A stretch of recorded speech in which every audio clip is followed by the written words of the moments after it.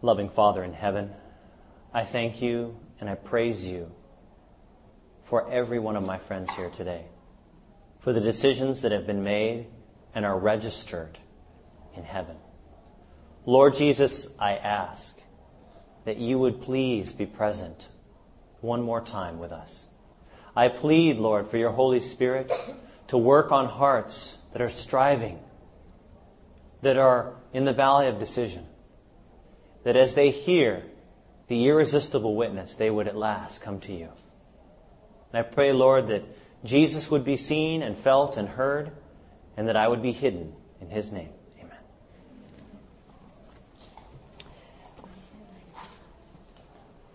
Now I'm going to share with you a very familiar story in the Bible after I pick up my notes. It's found in Luke chapter 8, verse 43. Luke chapter 8 and verse 43. Now, to give you some context of this chapter, Jesus is on the way to a ruler's house because the ruler's daughter has just died. But on the way, he slowed down. He has difficulty getting there because of the crowd. But there's one person in the crowd that wants to see Jesus more than everyone else. Do you remember who that was? There was a woman. In fact, we're told in verse 43, and a woman having an issue of blood for how long? 12 years. Which having spent how much? All her living upon physicians, neither could be healed of any.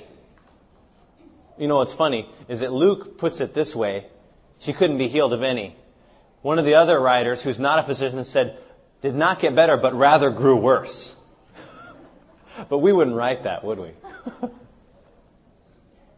We first of all do no harm. Neither could she be healed of any. She came behind Jesus and touched what? The border of his garment.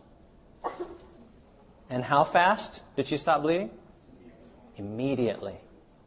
Her issue of blood stopped.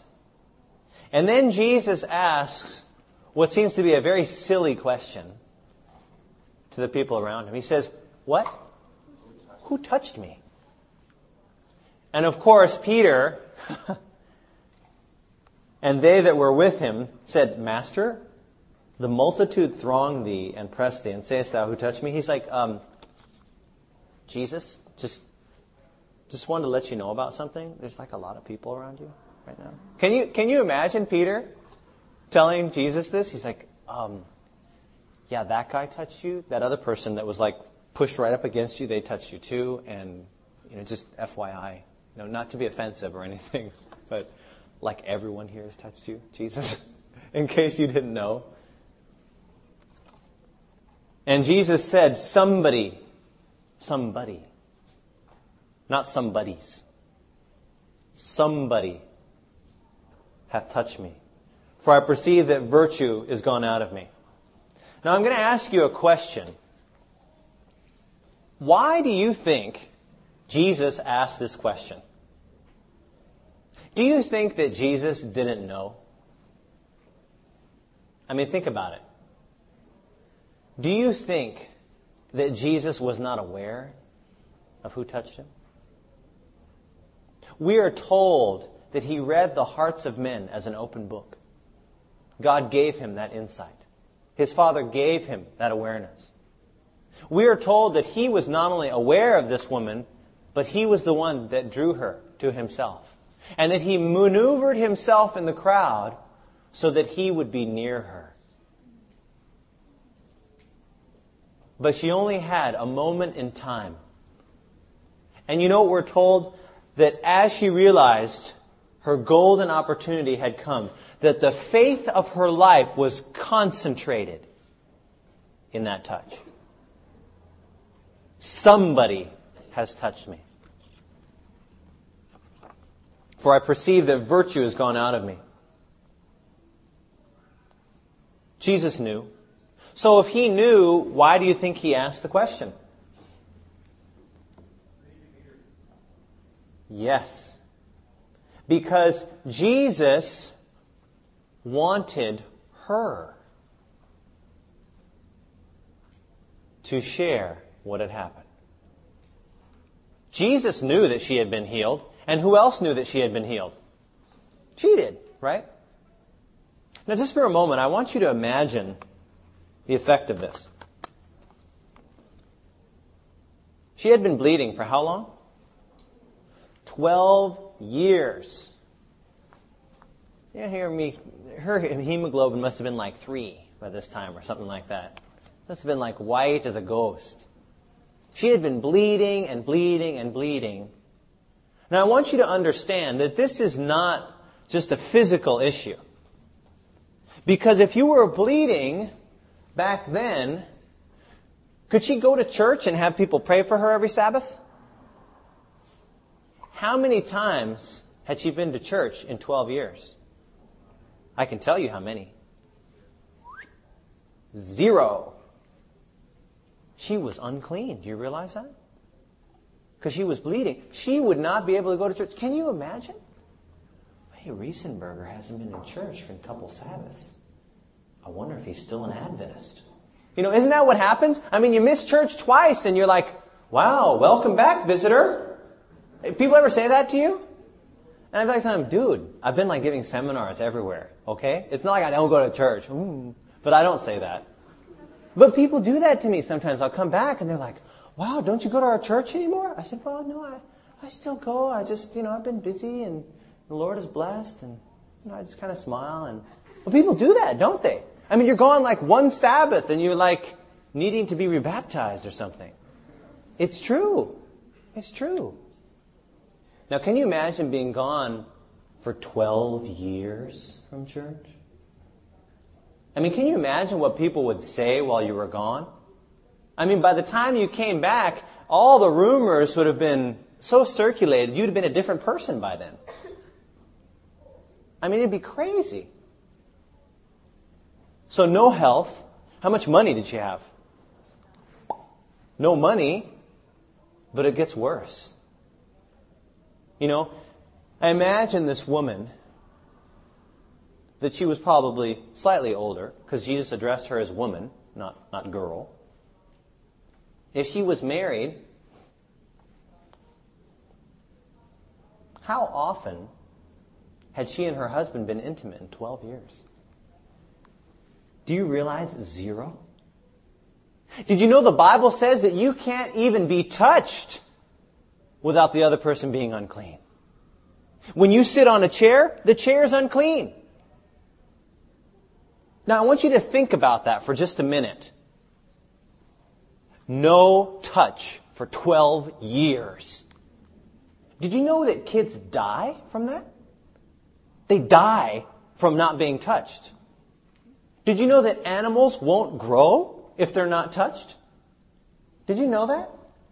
This woman was bleeding for 12 years, had no money, had probably everyone thinking by this time she was some sinner, hadn't had intimacy with her own husband, and hadn't had a finger laid on her for 12 years. How do you think she felt? About herself. Maybe she's still alive. Exactly. I can tell you, she not only felt bad physically, but spiritually, she was probably at the lowest point of her life. Socially, I ask people, how's your social life? And they'll say, what social life? She was the epitome of that. What social life? She had nothing and nobody. But I can tell you right now that the reason why Jesus said, "Who touched me?" was for her benefit and for the people around her. Because Jesus gave her physical healing, did he not? Right? But I want to take a look and show you what he really did. And when the woman saw that she was not hid, she came trembling, and falling down before him, she declared unto him, before who? All the people, for what cause she had touched him, and how she was healed immediately. But I want to show you where the real healing happens. Watch this. And he said unto her, Daughter, be of good comfort. I have made you whole. Is that what he said? Isn't that amazing? You know, Jesus wanted to make it clear that it wasn't the shroud of Turin that made her well. It wasn't his cloak. But notice he doesn't even say it was him. Isn't that interesting? Because the people who bumped into Jesus, were they all healed? Pressing and pushing? No. He said, Daughter, be of good comfort. What?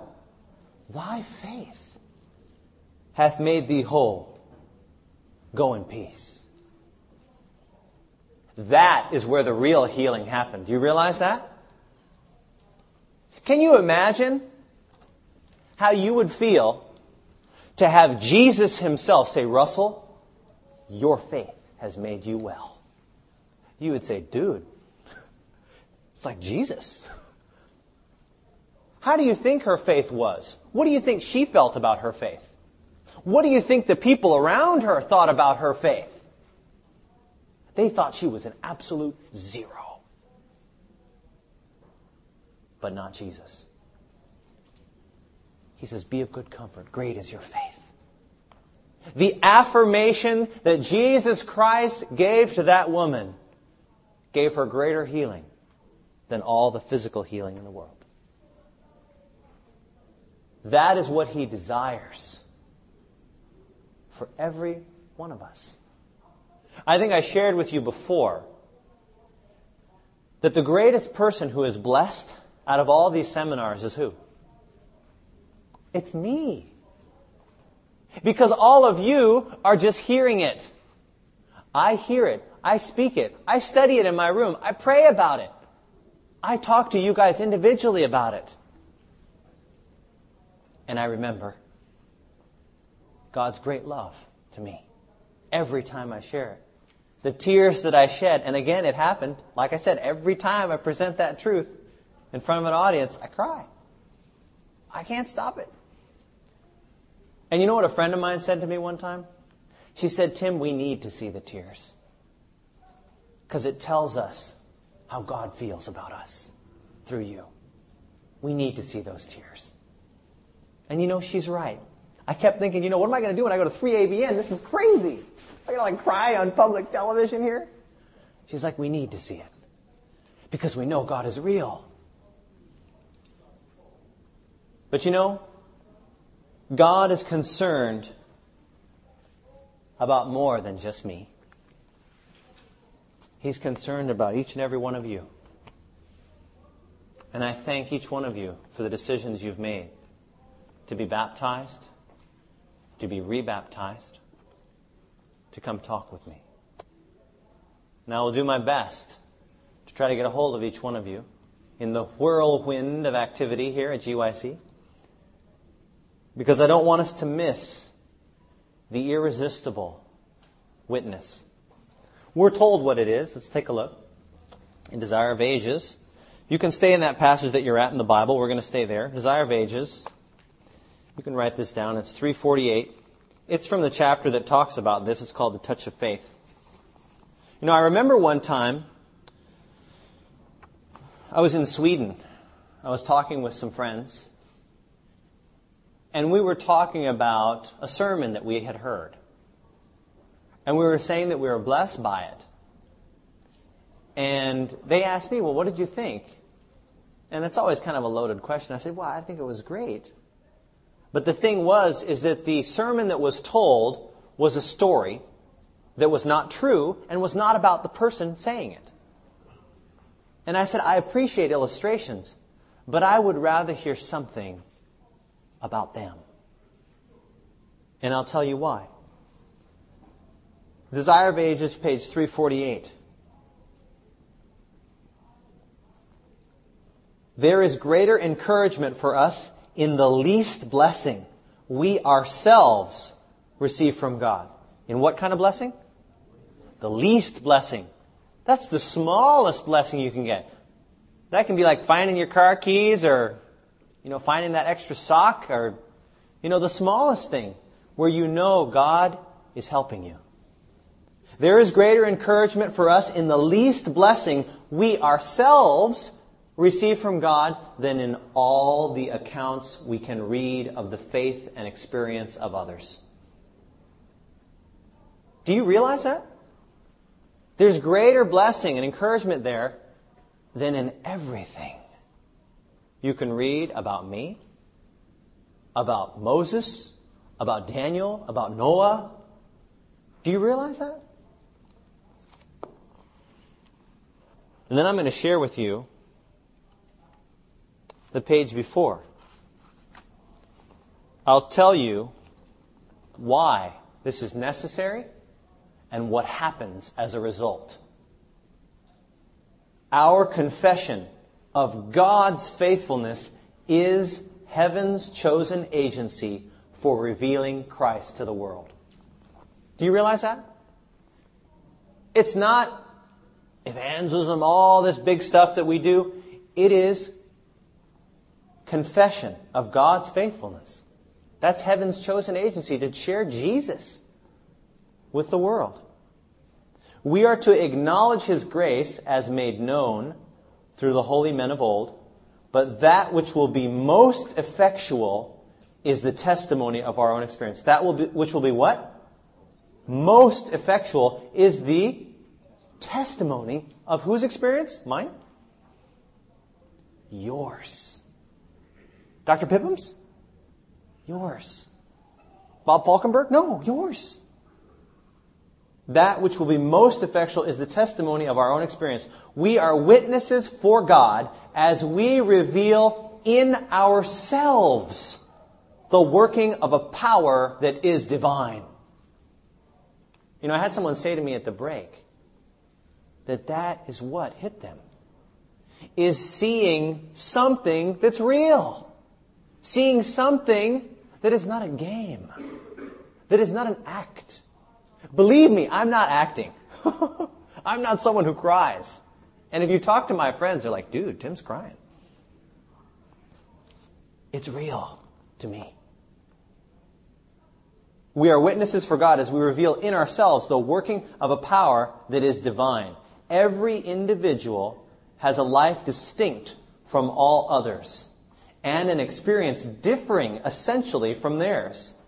God desires that our praise shall ascend to Him marked by our own individuality.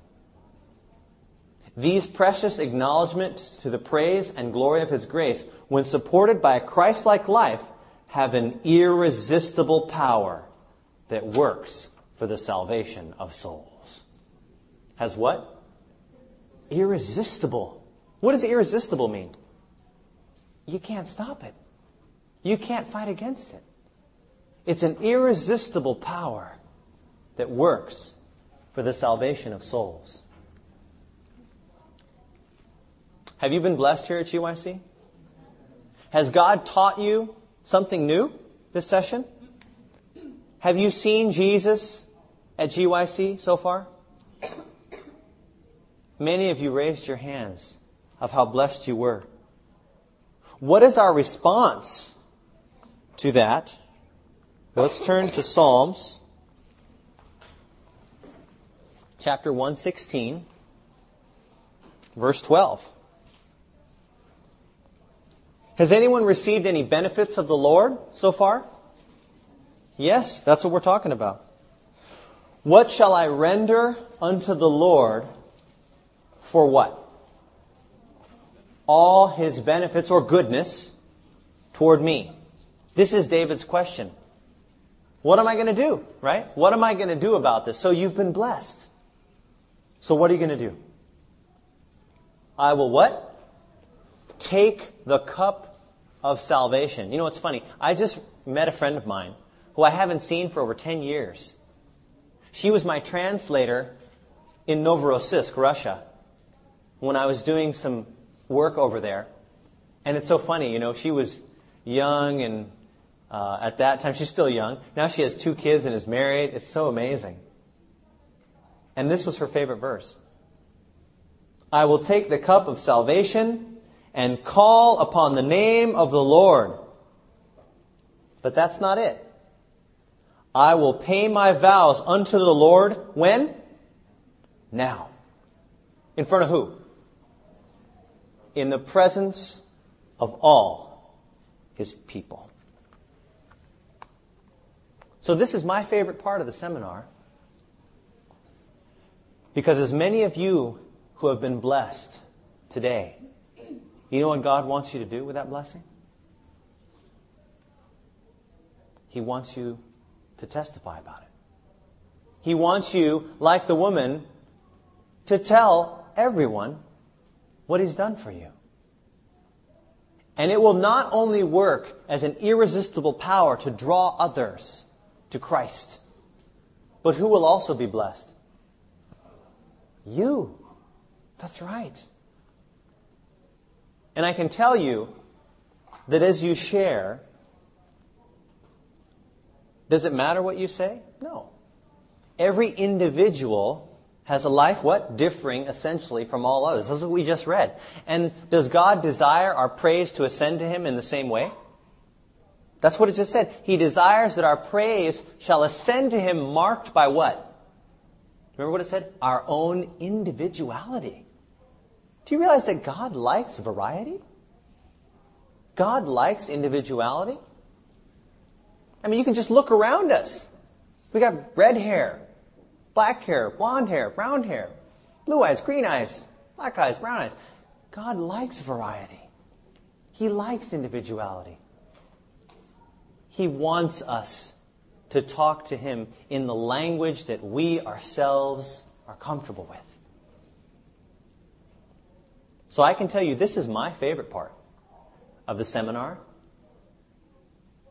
because I'm going to watch God use an irresistible power to bring people to Him right now. Those of you who have raised your hands and said God has blessed you, right? It was all of you. I'd like for you to come up and share. I would hand the microphone to you, but unfortunately I can't do that because it's attached. So you're going to have to come to the front. And I'm going to ask you to share, first of all, if you've made a decision to be baptized or rebaptized. I'd like those people to come forward first. And the thing is unfortunately, I know who you are. There is no escape now. But if you have something that God has done for you or something you've learned, I want you to come up. So the rest of the time is yours. Does anyone have something they'd like to share?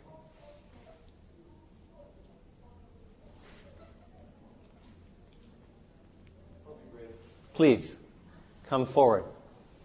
Zach, right? I'm going to let you keep the mic from now on, Zach, and hand it off to other people while I enjoy. First of all, I know I'm not the only one that has something to say. Amen. But I knew that somebody had to take the first jump. I have to tell you, I was raised in the Adventist church. I'm sure like most of you did. I'm going to give this also to you. This is the recording mic, is that correct? I'm sorry, you guys get multiple things to wear.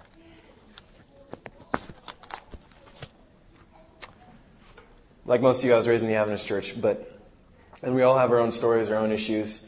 You know, just because we're Adventist doesn't mean that we have any less issues than anybody else in the entire world, any less sin. We all have our own struggles and our own issues.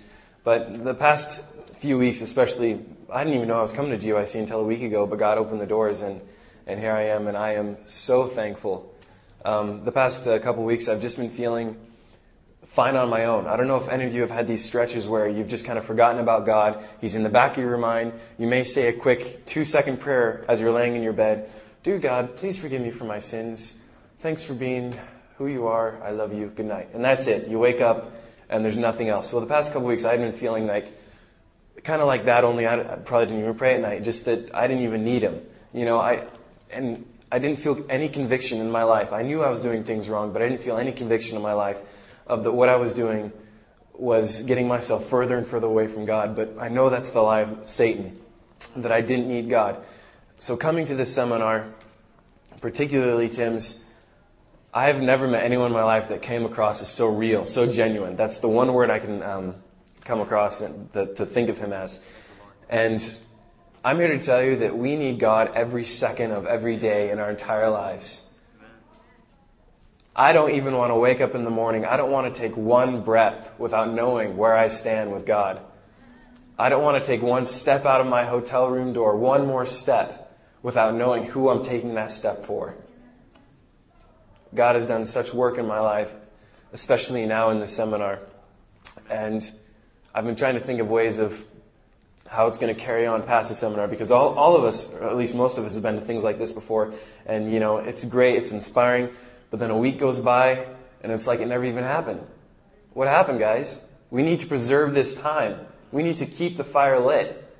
I believe that the world is coming to an end.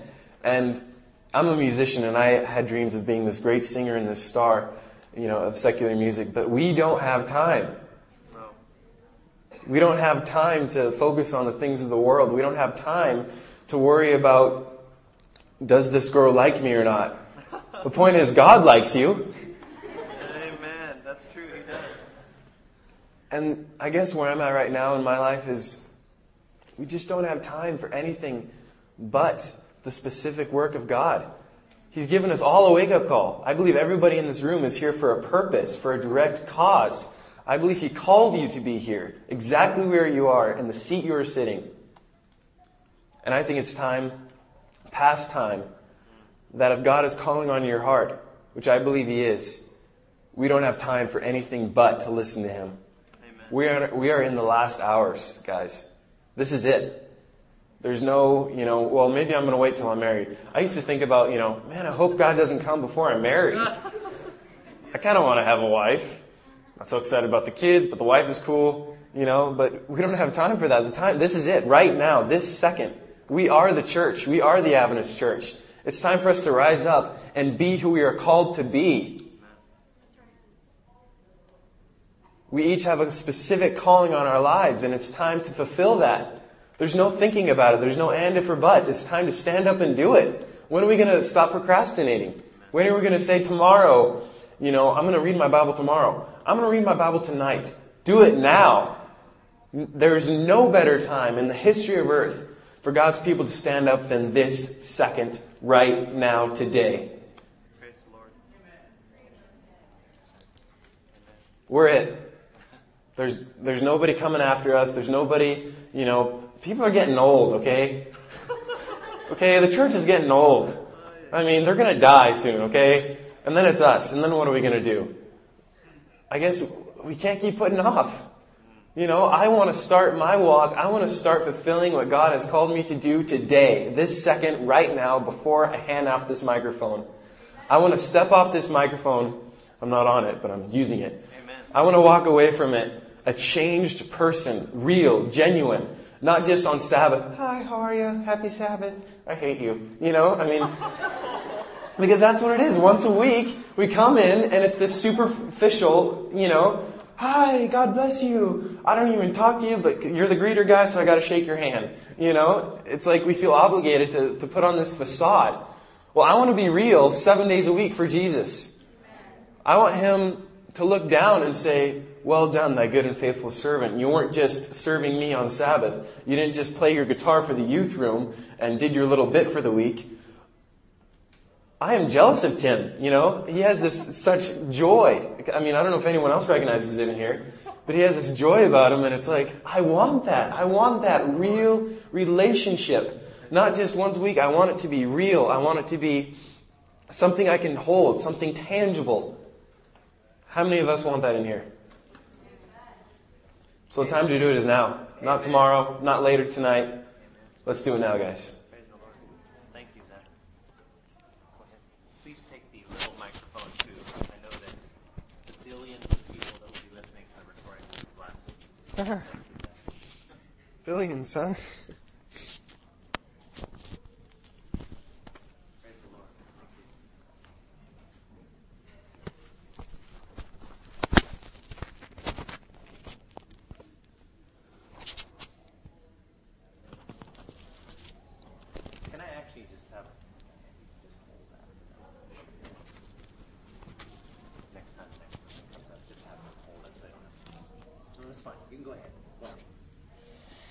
Well, I wasn't going to do this, but I'm going to do it. About 2 months ago, I called Tim, and there was a bunch of stuff going on in my life, and I was very just overwhelmed. So I called him, and and he proceeded to listen me out, and he proceeded to be very understanding. But then when it came his turn to talk, he didn't start telling me what I wanted to hear. He didn't give me any answers to my problems. He started telling me what he just told you. Amen. And I'm sitting there going, wait a minute. This isn't what I thought he was going to say. And I listened to it, and I cried for 2 hours.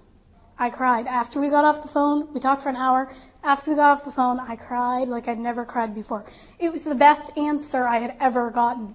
It wasn't what I was expecting to get, but it's what God gave me. And it was the best thing I'd ever heard. And so, about a month after that, my life changed. Amen. In a very hard way. But that truth helped me get through the past 2 months. Amen. Somehow. And when I heard it again today, I can tell you it changed my life again. Amen. I've been going through a lot, and I've been going through a lot since I got here this week. But God said to me today, I want good things for your life. And no matter what you're going through, I'm still your father. Amen. And no matter how many people have let you down, I'm still your father, and I'm still going to love you. Sorry. No, praise the Lord. Thank you. And so, we can go through hard times in our lives, and we can feel like God's not there for us, but He's always our Father, and He's always willing to love us, no matter what happens. Amen.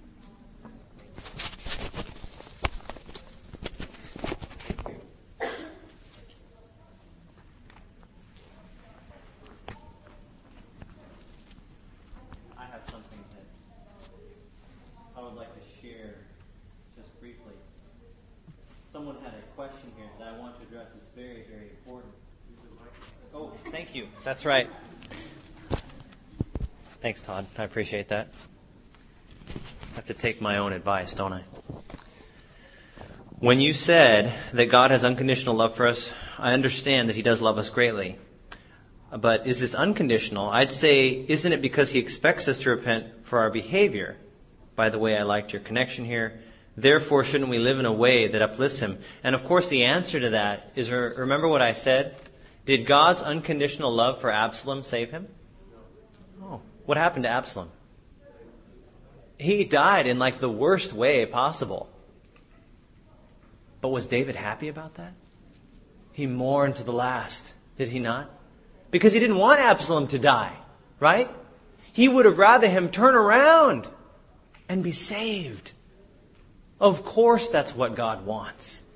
He wants us to be saved. And I love this story because it's so clear. It shows you without question that it doesn't matter what you do or where you are mine. You are still God's. And I can tell you that love, great though it is, will it save you if you do not let go of your sins? No. You'll be just like Absalom. But if you do die and are lost, God is going to cry. And He is going to mourn to the end. So the answer to this question, yes, He wants us to be saved. Ezekiel 33:11 says, do I have any pleasure in the death of the wicked? It doesn't say the righteous. Did you notice that? But that the wicked turn from his evil ways. He says, turn ye. And if that wasn't enough, He says it again, turn ye. He says it twice. For why will you die, O house of Israel? Does anyone else want to share? Come forward, please. You can make a line. Everyone, come on up. That's right. That's fine. Please, come on up.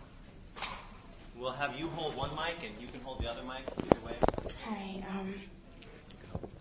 I've been here since he started the seminars. I came here for one reason. I've been studying the days of Christ's earthly ministry, and when I saw him talking about Gethsemane and the cross, I was like, wow, that will add up to my Bible study, but I guess God had something else in mind. Probably present a group of you who are good, think you're good. You have your devotionals, you go to church, you know Spirit of Prophecy quite well, you can quote from Steps to Christ and from the Bible. But I was convicted. My prayer this year was to lead one soul to Christ. Amen. But the other day Tim said, when Jesus gave the parable of the seed, of the good seed, he didn't say it bear 1 or 2. He said 30, 60, and 100. That's right. And I came to know my focus is as dim as, I don't know, one soul for God. Is that all I can give him for a whole year? One soul? Am I that selfish to share salvation with others? Wow. I believe God has forgiven me, but I'm glad I came here. I came here, and I guess my focus and my prayer for next year will be to lead as many as God will give me to him. Amen. Peace, I would like you to share a decision that you've made as a result of being here. Wow. I didn't plan for that.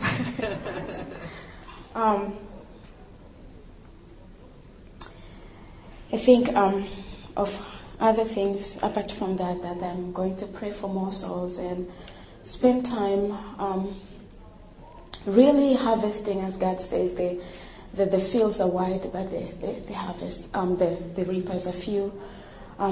That's my decision. Also, the young children, the two who were sitting at the church in Peru, who wanted the great controversy so much, not that they could learn and know and make arguments or have a strong spiritual life, but because they wanted to learn, they can share with their families and friends. This is 6 and 9 years old children.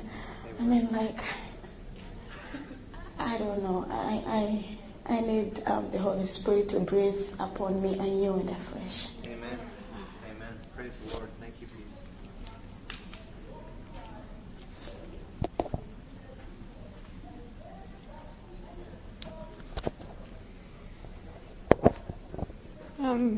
I don't know whether I can do this, but I'm going to try. Last year, I had an eye surgery, one of these where it's supposed to be 95% success rate. I ended up in the 5%. And I found out just before I came to GYC in Baltimore that I was going to end up probably having to have it redone. So this year I had to go out to Loma Linda, found a specialist there, and they redid it, but it still didn't work. And I had so many people praying for me, people with real great faith. They told me that they were sure things would work out, and I was sure that things would work out. I thought God was just waiting till the last minute to take care of it.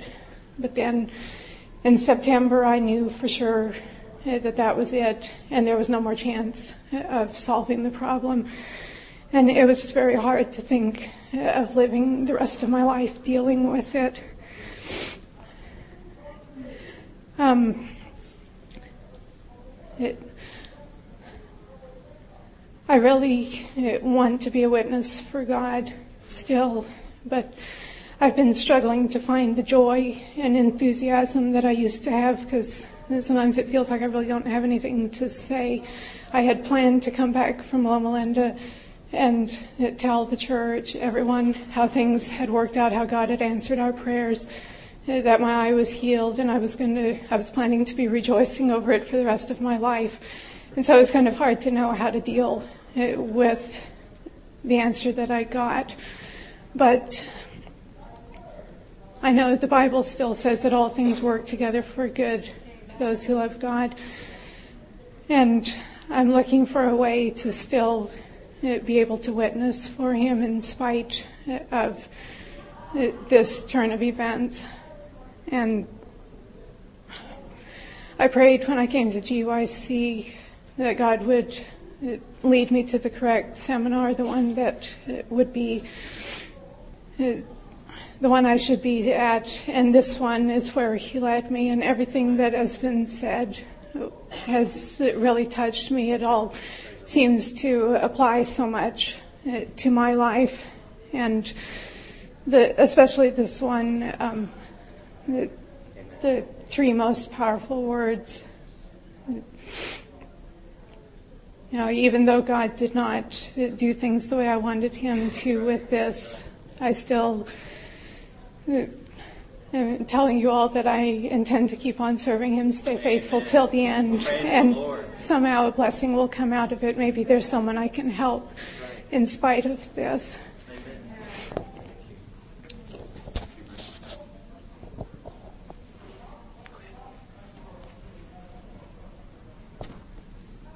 Well, I kind of came, I'll back up a little bit. About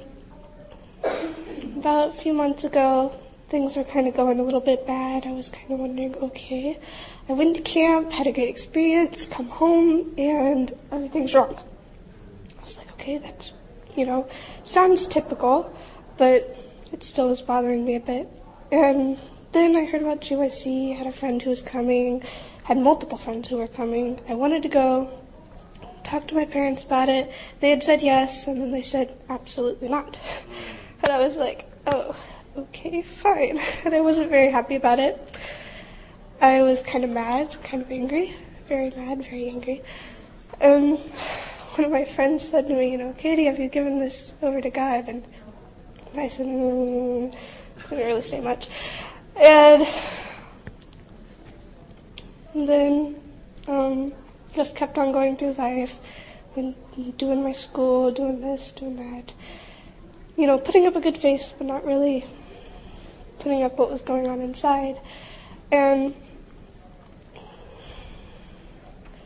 then I went on a little trip over to Weimar Institute with my grandma, and I had 3 people come up to me in the same day. Katie, are you going to GYC? Are you going to GYC? Are you going to GYC? And by the end, I just had to mutter out a no and walk away. And I went to my hotel room, and I just kind of sat in there, okay, kind of crying, really upset. And then it was like, Katie, you can either stay mad about this for who knows how long, or you can give it up to me, and I'll take you back. It's okay. And so I surrendered it. I said, okay, Lord, you know what? You got something better for me planned during that time, obviously. So that's okay. And then a week later, a friend calls and says, hey, we had this group of people who was going. One person can't go. You want to fill in? And all I could do was just stand there and say, I have to talk to my parents. So my parents talked about it. They said yes. And then I was like, okay, something to remember about surrendering. So then I was like, get on the plane, get here. The whole time I'm thinking, okay, Lord, there's multiple things going on. Having a hard time with this one friend on deciding what to do and what not to do. Having a hard time with this, a little bit stressed out about that. You brought me here for a reason. And even though I'm stressed out about this whole situation, I need to focus on you. I need to be not just thinking about this person or whatnot or what's going on. I need to be focusing on what you want me to do. And then through the various meetings where they were talking about, focusing on God, and then coming to these meetings here and hearing about how God loves me so much. I don't know. Just a lot. Okay.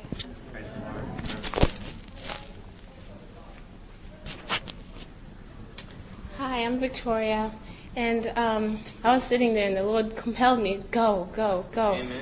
And I was like, okay, I don't know what I'm saying, but I'll go. So I was sitting in the front, and it just came to me.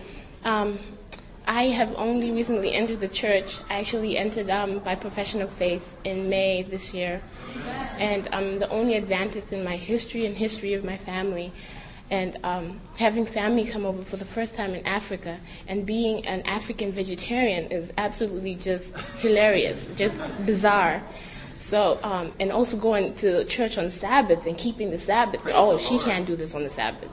You know, that was just totally just blew them away. They thought I entered a cult.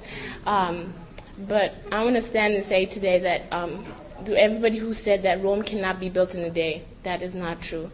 Because you know how the prophecy says 1,000 days as in 1 day is in the Lord? I recently heard the Sabbath truth this time last year, and I went for profession of faith in May. 2 months later, I preached my first sermon, and then I'm in GYC, which is a blessing all of itself. And even though I've had nobody to back me up with the truth that I'm sharing, and no one else to help me and stand by my side and say, yes, keep on going, because I travel a lot, the Lord has been with me and kept me in His faith. Keep on going. And I just read a scripture yesterday that blew me away. It said, whereunto this I also labor, striving according to His working, which worketh in me mightily. Praise the Lord. And I just want to praise God so much for all that He's done in my life, because I can't believe I am where I am today. This time, 3 months ago, last year, I was not found in church. I was not wearing what I'm wearing. I was not speaking what I speak. So I want to thank the Lord so much for His mercies. His mercies. Amen. Praise the Lord.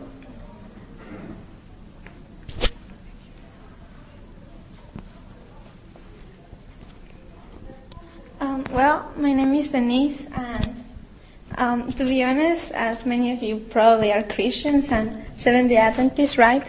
But, you know, I'm sure you're familiar with this, but, you know, you can be like in a Christian school and you can be with Christian friends or people that they call themselves Christians, and you call yourself Christian as well. But, like, I don't know, but, like, inside you feel like so empty. Like, you feel like sometimes you want to experience something that it's real. And lately, I've been feeling that God is calling me to do something. And like, I don't know like He said, you know, this is the generation and we are really going to take the gospel everywhere. So this is the time to do it. And I've been feeling that God is really calling me to do something like that in the future. Like next year I will be going to college and I'm really not sure where I'm going. And to be honest, I've been feeling that I'm like running away, rejecting His call. But through GYC and the meetings and seminars and all these things, they have been a blessing to me. And I don't know if you feel that you're getting full, like on fire, and it has been a blessing to you. Wouldn't you would like to be a blessing for somebody else? And that's what I really will encourage you. You can be, GYC is coming to an end. You're going back home, you're going back to your school, campus or university, wherever you go, whatever the case may be. But isn't it hard? Isn't it hard, like you feel on fire here, but then over there you're like, okay, I don't think God is that real anymore. Don't you feel like that? We had that mission. Really, take it serious. Amen. Have you made a decision as a result? And yeah, I didn't grow up in the church. Well, I used to be Catholic, but you know, it's not the same thing at all. And then I got baptized, but still, I didn't feel like I feel now, and I really would like to give my life again to Jesus. Praise the Lord. Praise the Lord for your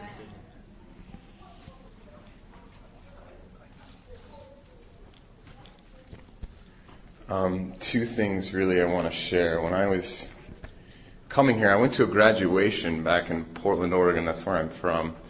And after the graduation at Mission College of Evangelism, if you guys are familiar with it, I live in Portland, so that's less than an hour away. So I spent about a week and a half at home, and it just wasn't a good time for me.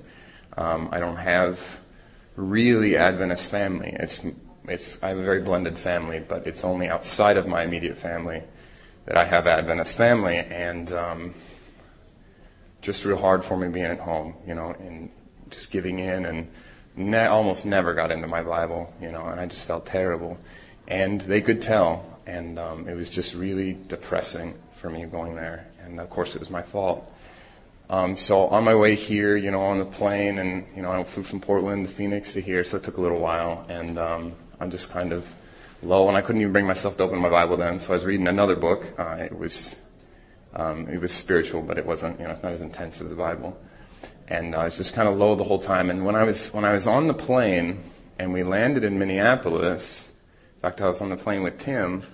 Right as we were getting off, I realized there were people coming to GYC on this plane, and I just got a surge because I realized I'm not alone, And it's not like those people never were there. I just never realized it.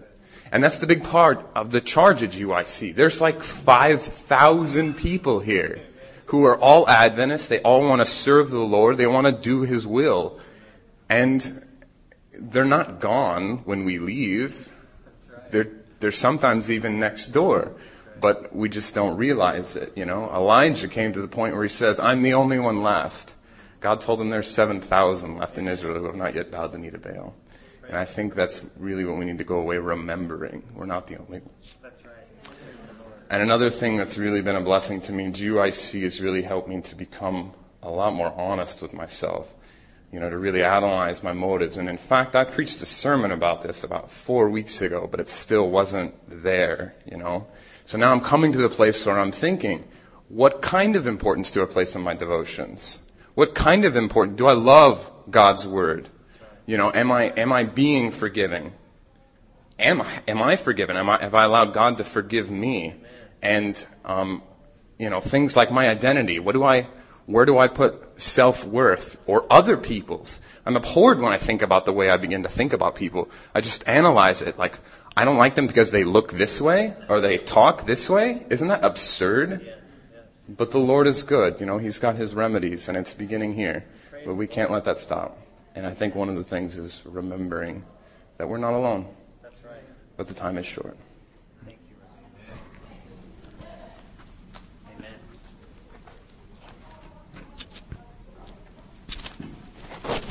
Well, on the plane to GYC, actually, I was praying, and I was praying to God, and I purposed in my heart that I was not going to come back the same person. And as I went to all the seminars, heard all the messages, life-changing messages, just the last seminar I went to, I told myself, I gotta share this. I gotta share this to anybody I come into contact to, or any friends I make at GYC or when I get home. And as I was looking through the program, I was like, what's the last seminar am I gonna go to? I was like, what's the last seminar? So I looked, I was like, it was just a witness. Okay, I'll go to this one. So as I sat down there, waiting for it to start, I prayed to God. I said, the first chance I get, I'm going to share. And the minute he took off everything, I was like, that was fast. So I was sitting in the crowd, I'm just twiddling my thumbs. I'm like, should I go up? Should I not? I'm just, you know what? It's like, just go up, even if it's just a little bit, just share. And all I can tell you guys is, I am not going to go home the same person. Amen. Praise the Lord. Praise the Lord.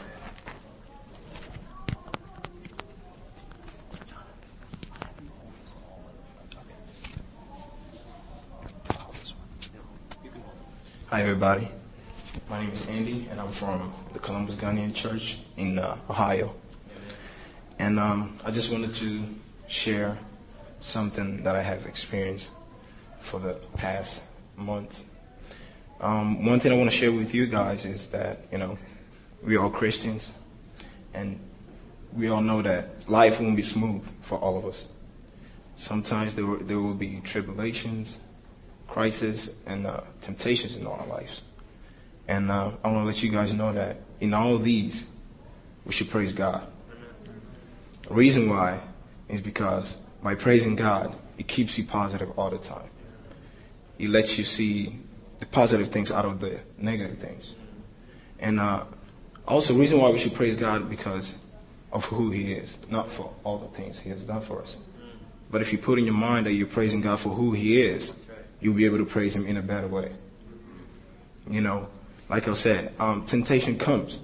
Sometimes in our lives we want things. And the book of Ecclesiastes tells us that everything is vanity in our lives. So all the time we want this, we pray about it. Either God gives it to us or not. We appreciate it. Sometimes we don't. But, you know, we should know that whenever we pray to God to give us something, it's either yes, no, or maybe. So whatever comes in, we should learn how to praise Him. You know, whatever you pray about, if God gives it to you, good. If He doesn't, then there must be a reason why. There must be a reason why He's not giving it to you. This one little thing I want to share with you guys also is that in the past 2 years, there's something that happened in my life and my family. All of a sudden, we were at home one day, and the police came in, and they took my father. And I was asking myself, why is this going on? My father is an innocent person. But then people were calling from church, you know, try to make you feel better. You know, when you're going through sorrows and pain, they try to, you know, keep you positive. And one thing that somebody told me was that, you know, don't worry about whatever is going on. God knows why He's doing this. Maybe there was something that the devil has planned for my father. So He just took him in jail for about 3 weeks so He can keep him positive, keep him safe over there. So whatever temptation the devil was bringing, he could pass away and then bring it back home. See, we don't understand what God does sometimes. And we have to learn that He knows what He's doing. And God is at work. Whenever something negative happens to us, we should praise God. Even if you're a student, you go take a test. And, you know, I know some people wouldn't agree with me, but this is how I see it. If you take a test, you get a D, praise God. You know, you won't see it as a positive thing, but at least you had the chance to take the test. Praise the Lord. And whenever you wake up every morning, give thanks to God. Not everybody gets the chance to wake up every morning. So we should praise God in everything.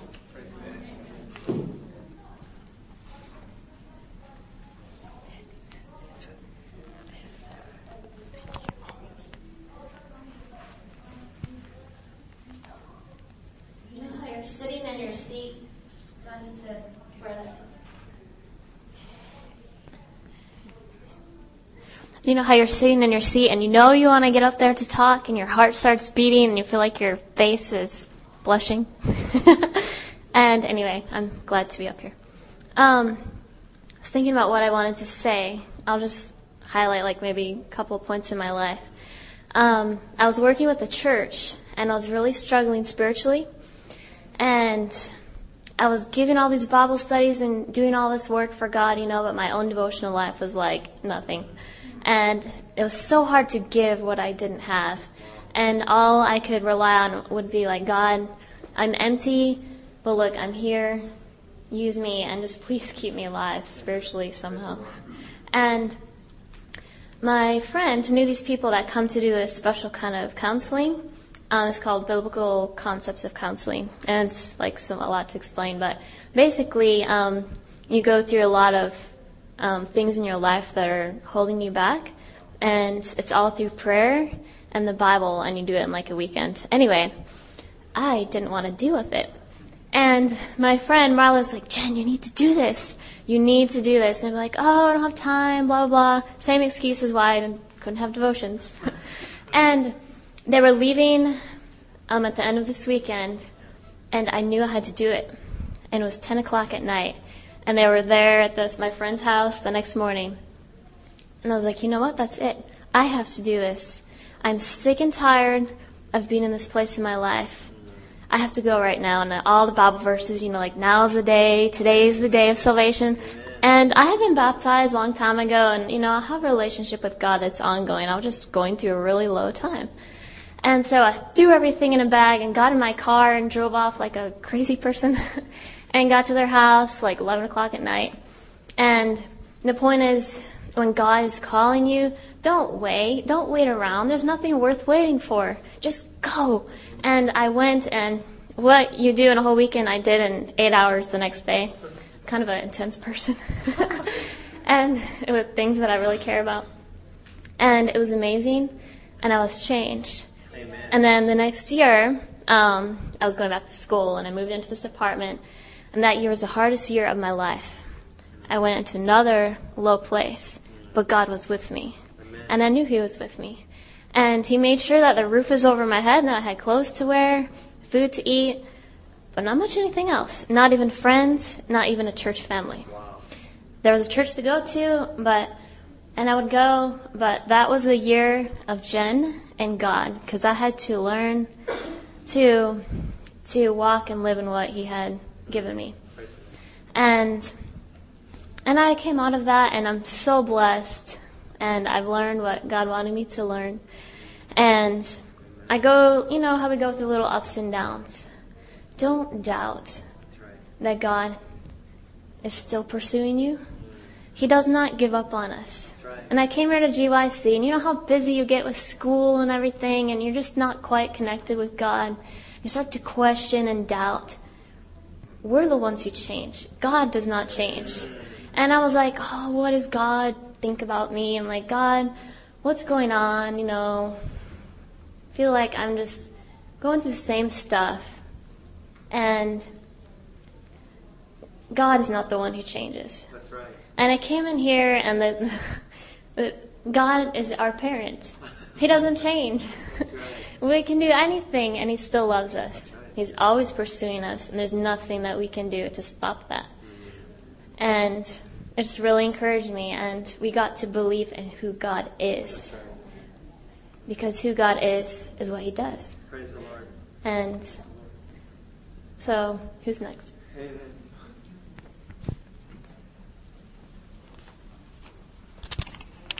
Hello. My name's I better put this down. Okay. My name's Peter Pascal, and I'm actually from Southern California. I heard about GYC through 3ABN when I was living in Pacoima, California. I thought it was a wonderful thing, and this year my friend from church asked me if I wanted to go, and I wasn't sure because I sure didn't have any money. But God worked it out for me to get here, and I thank God for that. I wasn't sure exactly what I was going to say, but one thing, and actually I was planning to go to Brother Pippin, and I heard all these other presentations. I had never met Tim before, but I read the highlight, the title, and it struck a chord in my heart. And it was Christianity 101. And the reason why, you see, I wasn't raised Seventh-day Adventist. I was raised in a non-practicing Catholic church family. And this was back in 98, and I heard the message. Actually, I wasn't sure what I was looking for, but somebody witnessed to me on a job, and she brought me a thing on dinosaurs and creation and evolution, and put out by Amazing Facts, and I read it. And I love dinosaurs. You know, I was bringing dinosaur books to work and everything, but I was wandering.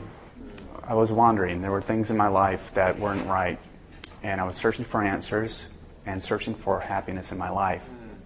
Because when I was a kid, I found myself a fourth grader one day on my bed, at the side of my bed, sitting and crying. I was sobbing profusely. It wasn't the first time.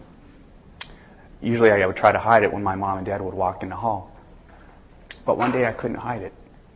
And I tried to wipe my tears from my eyes, and my mom, she took notice, and I tried to cover it up. But she comes in and she was saying, "Honey, why are you crying?" And all I could do is look up in her face, and I told her, "I'm not happy with my life." Wow.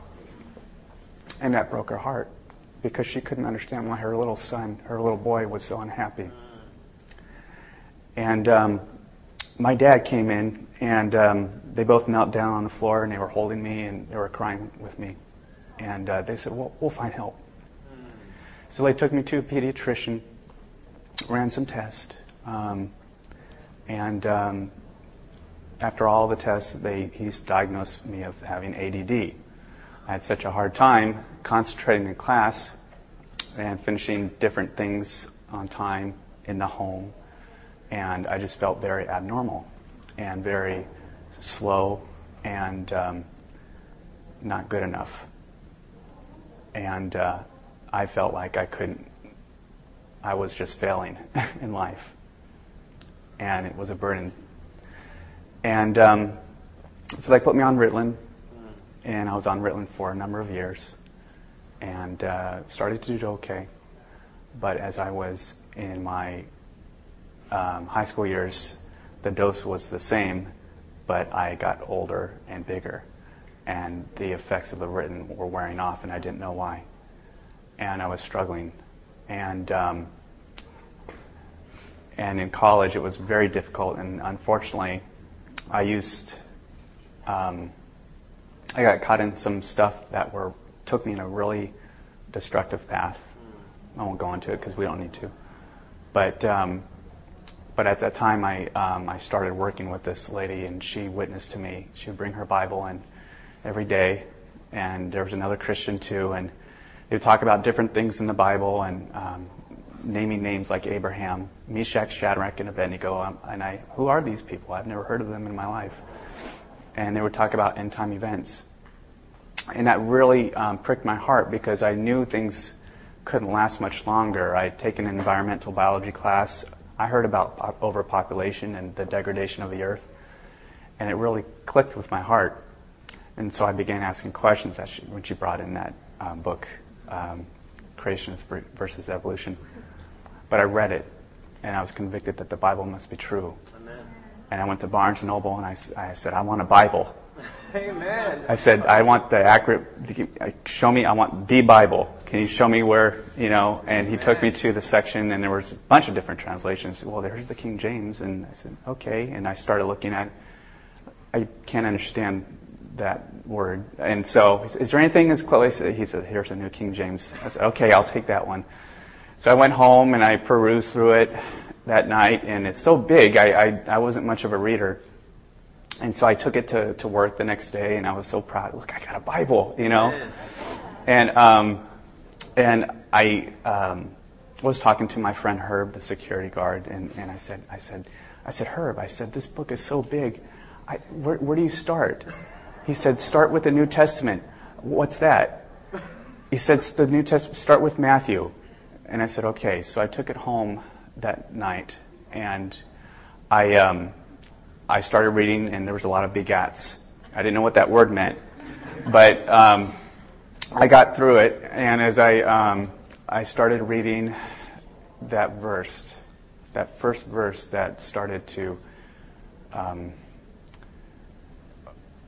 that's the first time God started talking to my heart, was in Matthew 1:21. And ye shall call his name Jesus, for he shall save his people from their sins. Amen. Now, I didn't exactly know all the definitions of sin, but I knew that that was talking to me. Amen. I sensed that I was a sinner and that I needed help. So I kept on reading. I was invited to the Net 97 series. I went. I heard the different messages, and I accepted them with a fearful heart, knowing that my family would reject what I'm learning. And they might reject me. And I kept on studying. I finally was invited to the last seminar, and I went, and I stood up for Bible studies. I came home with a trembling heart, though, hearing the last message, and I wasn't sure if I would be able to do the things in my life that I had wanted to do, like getting married, have a family. I shared with my family what I had read, what I had heard and studied. They thought I was ridiculous. They thought that I was stabbing them in the back. And they thought that we were a cult and that I should stop reading the Bible. Unfortunately, I allowed their voice to bear sway. I laid up my Bible for I don't know how many months. And but every time I would go in my room, it seems like that book, that black book, would peer from the bookshelf every time I'd bring in laundry to my bedroom. finally I couldn't resist. Amen. And I picked up that black book again, and I opened it with Matthew. And I had heard about the Sabbath at the time. And so what I did on Saturdays, I would stay in my room and read. Amen. And I read the Gospels, and I would go out for orange juice in the fridge. I would read until I'd fall asleep. I would get up again, and I would read some more. And I kept on doing that for I don't know how long. Finally, I found strength in me to take the stand for God. Praise the Lord. And I went through the yellow pages. My parents told me to before you make any decision, to check out the Catholic Church first. I'd promised that I would. I didn't want to lie.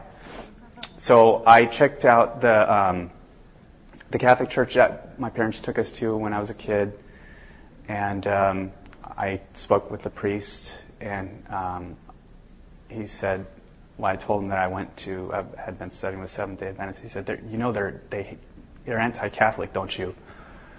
And I said, I don't know about that. And he said, well, come over, I'll give you something. So I came over, and he didn't shake my hand or anything. He just, here. And he gave me an unfinished manuscript of a book on Catholic doctrine that he was writing. He said, take it, read it. If you have any questions, call me. I said, okay. So I took it home, and I reluctantly read it, and all the stuff that was in it was just so wrong. And I finished it, and I knew I had to talk to my folks. I was 25 at the time. And I said, I wanted to talk to you, Mom, Dad. I want to talk to you. I wanted to let you know I read this book, and I don't believe in it. And I want to become a Seventh-day Adventist. Amen. And they said, well, we still think you stabbed us in the back, and we don't want you to bring up God in this house. And you've really disappointed us. And it's funny because I didn't have much peace when I put up the Bible on the bookshelf, and I was fearful about what my family would think. But what's interesting is that when I made the decision to tell my mom and dad about that, even though I got such a bad reaction from them, I had a strange peace about what had happened.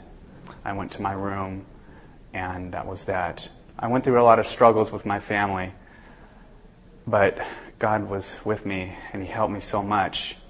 Unfortunately, I got into a wrong group of Seventh-day Adventists. My friends, there were some things at church that were going on where there was certain music being played that they didn't feel appropriate, and they taught me about that too. And they became my family at the time. They started looking for another church, and I went with them. And unfortunately, they went into an area that was, I'll say, legalistic and not very merciful or kind, but professing the truth, present truth. And so I was with that area of Adventism, I'll say, for a number of years. But I say this all to say that when Tim talked about symptoms, because I work in the medical field too, symptoms are only what's the surface of the problem, underlying problem. That's right. And symptoms, I started seeing symptoms in my life. Now, I had professed the Sabbath. I professed present truth. I believe in Ellen G. White as a prophet.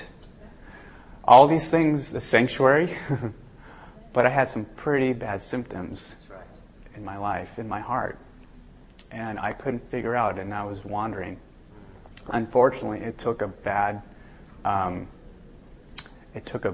experience with a certain minister to show me that this guy was wrong.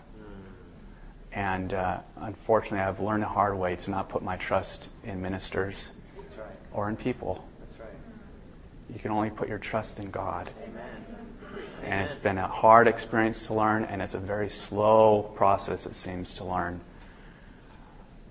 I'm a very trustful, I give my heart very quickly to people, and I'm learning that while it's good to trust people, and it's good, you just need to make sure that your trust is completely in God. And also, not to trust in yourself. And I want to be rebaptized. I know that I have fallen away from the Lord. Even though I've been in His church, you can still be lost and be in His church. Do you know that? I didn't know that. I thought I was okay. I really did.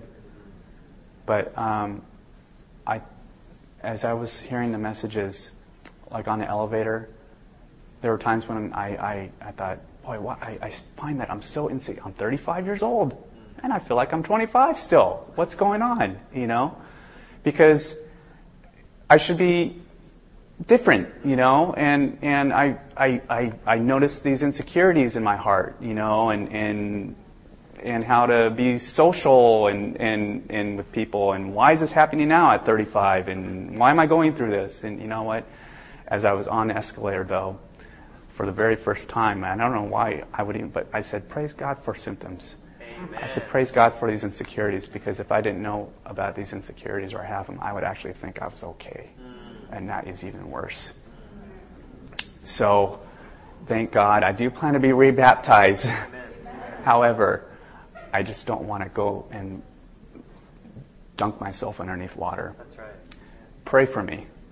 Amen. Pray for me. When I first accepted this message, it was amazing. At one point, my mom and dad called me a hypocrite because I said, praise God a lot, you know. I believed them for quite some time, but just a few weeks ago, and I don't want to take too much time, a few weeks ago, I looked at my life back then when my mom and dad called me a hypocrite. Because I said, praise God. They would say something to me and I'd say, well, praise God. I wasn't a hypocrite. I was maybe a little misguided on some things, but because I thought I had to praise God, the verse, praise God in all things. When I would get a compliment, I would say, praise God. I thought I couldn't accept the compliment. That's where the unbalanced mind came in. Learn when you go into a wrong area of, but I thank God because I was able to see that, no, I wasn't a hypocrite. There are some times when people might be a little misguided and everybody's on a journey, and God's still working with everybody. And I've learned too that we need to be merciful to each other. Amen. And accept each other where we are on our journey, because God's working with each individual. And there are differences that we have, but we need to accept each other where we are and allow God to work in each other's lives. Amen. Anyways, that's pretty much it. Thank you. Thank you. Just briefly, I have something I'd like to share. Amen.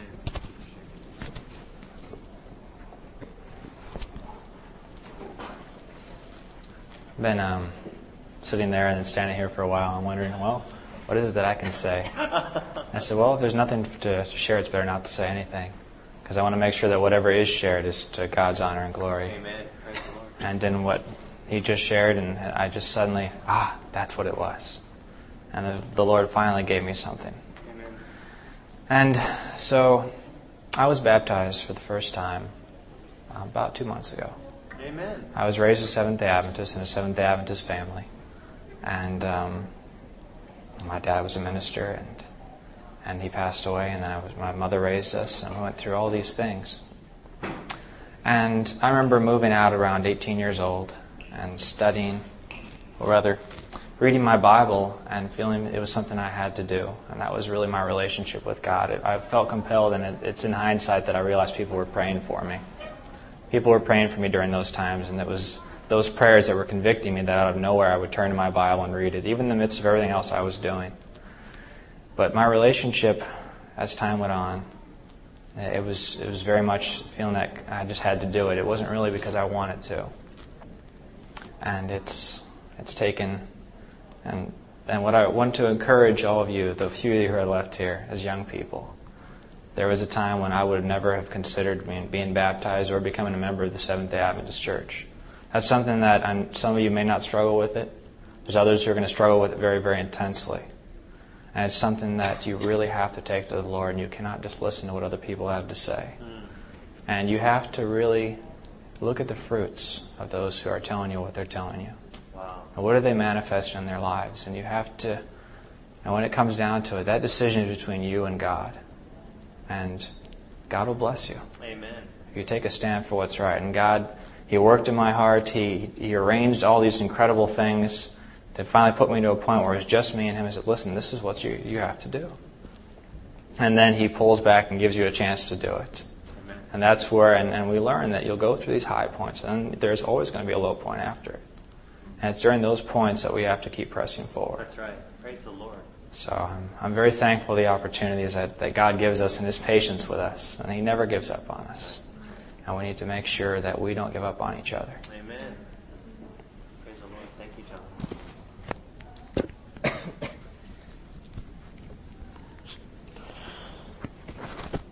Well, I came to this seminar because I saw that it was called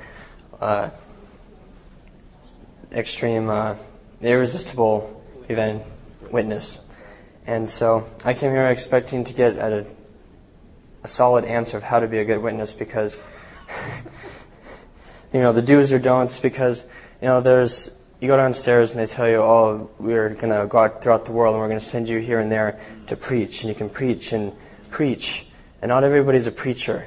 Some people are just like us now. We sit in the back, we give our own witness. We're secret agents. That's what I want to call it. We're secret agents for the Lord.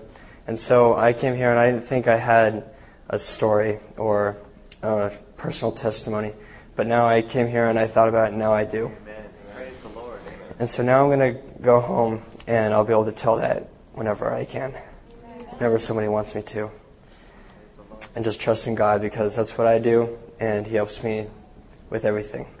With finding stuff, I had a report due at school one time, and I had it on my flash drive, and it was the next day, and I couldn't find it. I looked in my backpack, and it wasn't there, and I was like, oh no, it's going to be due the next day, and I'm going to fail, and it'll be this huge, big mess, but I'm just going to trust God. And so I went to bed that night, and I woke up, and I grabbed my pants off my chair, and it falls out. My flash drive falls out right on the ground. And just little stories like that, I just trust in Him, and everything has worked out to where it is now. So just trust in God and go and witness your story to everybody that you can.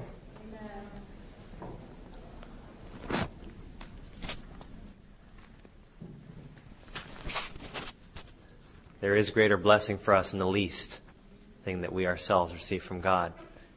From the flash drive that we find in our pants to a life that is decided to be baptized. If there's anyone else, you're welcome to come. I'm not going to hold anyone here or hold anyone back either.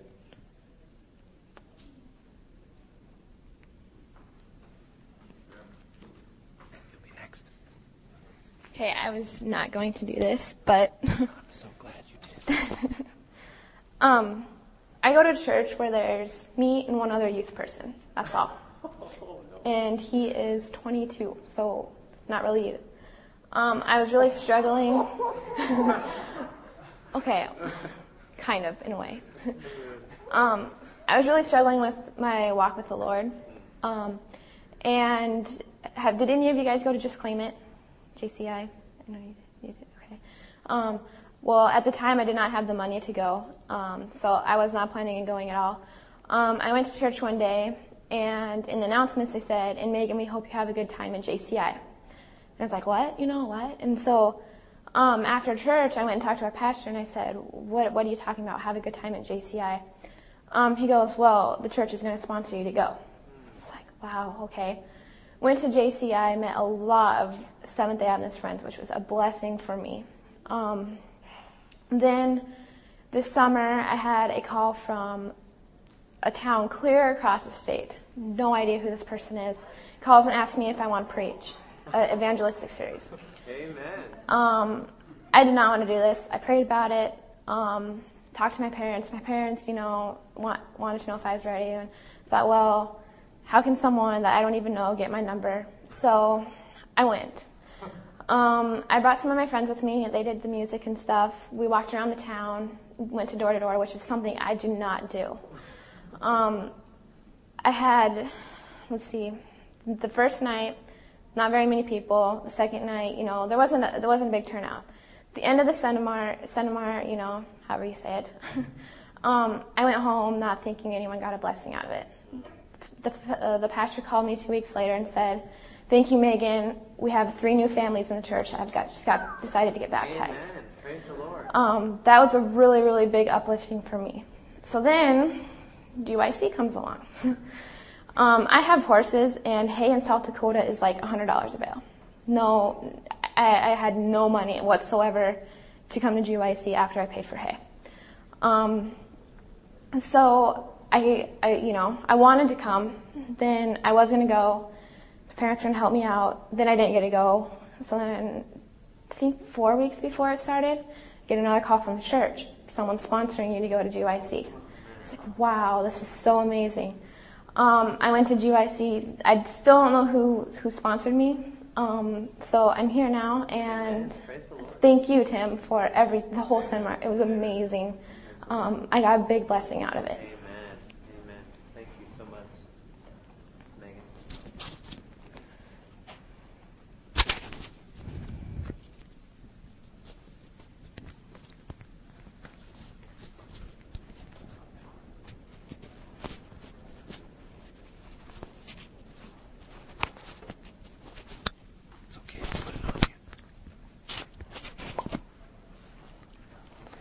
All right. My name is Jocelyn, and I've learned so much at this GYC. Actually, one of the biggest things that I've learned is God's timing is so important. I know that last year at GYC I really wanted to go. Looking back in hindsight, I was not ready to go. Actually, instead of going, God had planned for me to go to Korea, and I found out a week before I left that I was going to go teach English there for a month. And it worked out. This year, I have learned probably more in 1 year than I have in any other year. Praise the Lord. And I've just been learning things. It's been hard. Things build on top of each other. And then I come here, and it's kind of I'm learning new things, and then things that I've heard before, I'm rehearing, and it's ingraining in me. And so I've been really blessed for this seminar, and with God's timing, I was ready to hear a lot of it, and I was ready to accept a lot of it. Praise the Lord. Amen. Powerful. Thank you so much, Jocelyn. Praise the Lord. Is there anyone else who would like to share? Please, come up.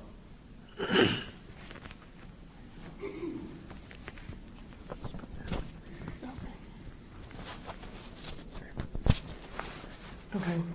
I told the Lord that if He said that one more time, I'd come up. And I really was hoping He wouldn't say that one more time.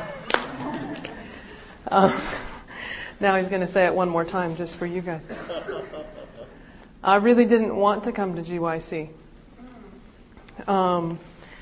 My name is Karen, and I work at the school where Denise goes to school. And I'm proud of her. I'm the principal of that school. And I didn't want to come to GYC because I was so busy. It was just one more thing to do. And it was way back in the fall that I had decided to come to GYC. My brother lives here in Minneapolis, and so I thought that would be... I went to the very first GYC in Pine Springs Ranch, and I loved it, but I hadn't been since.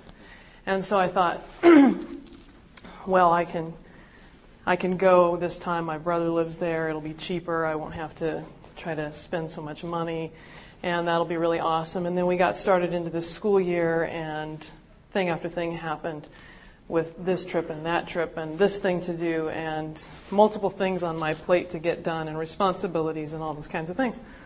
And so when it came time to think about going to GYC, I said, I don't want to go. I just can't handle this. It's just too much. You know, you can get so busy doing the Lord's work that you lose sight of the Lord. That's right. And really, that's kind of where I was. And I all the way up here in the van, well, maybe not all the way up because we drove all night. But part of the way up here, we're all talking about what seminar are we going to go to, right? And the girls are saying, well, I think I'll go to this one. Which one are you going to go to, Mrs. Holland? I don't know. I haven't decided. Well, how are you going to decide? Well, I looked through the things and I thought, I teach freshman Bible at Oklahoma Academy. I thought, well, what could I take that would help me help someone else, right? And so I thought, well, this Christianity 101, that sounded pretty good, how to give your heart to the Lord. That's what I want my students to do. That's right. Right? Is give their hearts to the Lord. And so this sounded like the place to come. And I came, and I just have to be honest, and I'm sorry. Not about being honest, but about what I'm going to say is I just really didn't get a whole lot out of the first couple of meetings. I just thought, I've heard this stuff before.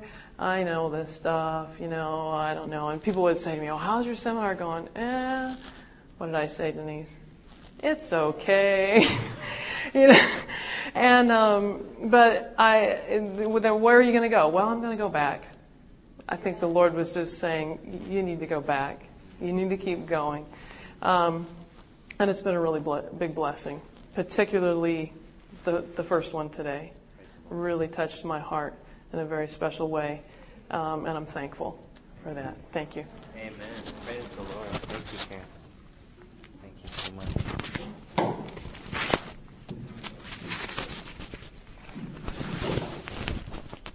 Amen. Praise the Lord.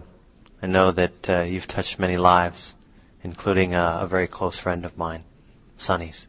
She is very grateful for what you've done. And I'm praising the Lord for what He's done now for your life, Karen. Praise His name.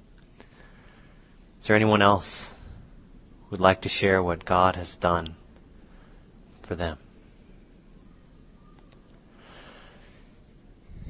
If not, I just want to thank each one of you for coming, and most of all, thank the Lord for what He has done in our lives, and encourage you that you can have these times. For me, I have them every month. And I remember Zach saying, he's wondering why I'm so happy. Is it a surprise why I'm so happy? I get to hear hundreds of these things every month, every year. And if this doesn't make you happy, I don't know what's going to. Well, I thank God, and I'd like to end with a prayer. Please join me as we thank Him now.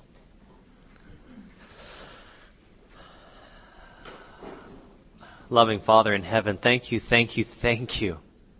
for what you have done and what you are doing in all of our lives. Lord, what a joy and a pleasure it is to hear each and every testimony. Each life is a special treasure to you, Lord, and to each one of us. We're all different, Lord, but there is one thing I hear in common, and that is you. And Father, I just want to praise you and thank you and give you the honor and the glory for changed lives, for changed hearts, for the decisions to be baptized, Lord, to be rebaptized. And Father, I pray that the decisions made here today would be renewed every day. That though our outward man is perishing, may our inward man be renewed day by day. And may we, like Paul, die daily and be raised again in Jesus Christ. For in His name we pray. Amen. This media was produced by Audioverse and Hope Media Ministry for GYC, Generation of Youth for Christ. If you would like to listen to more great media like this presentation, or if you would like to learn more about GYC, please visit www.gycweb.org. You can also find great witnessing media at audioverse.org and at hopevideo.com.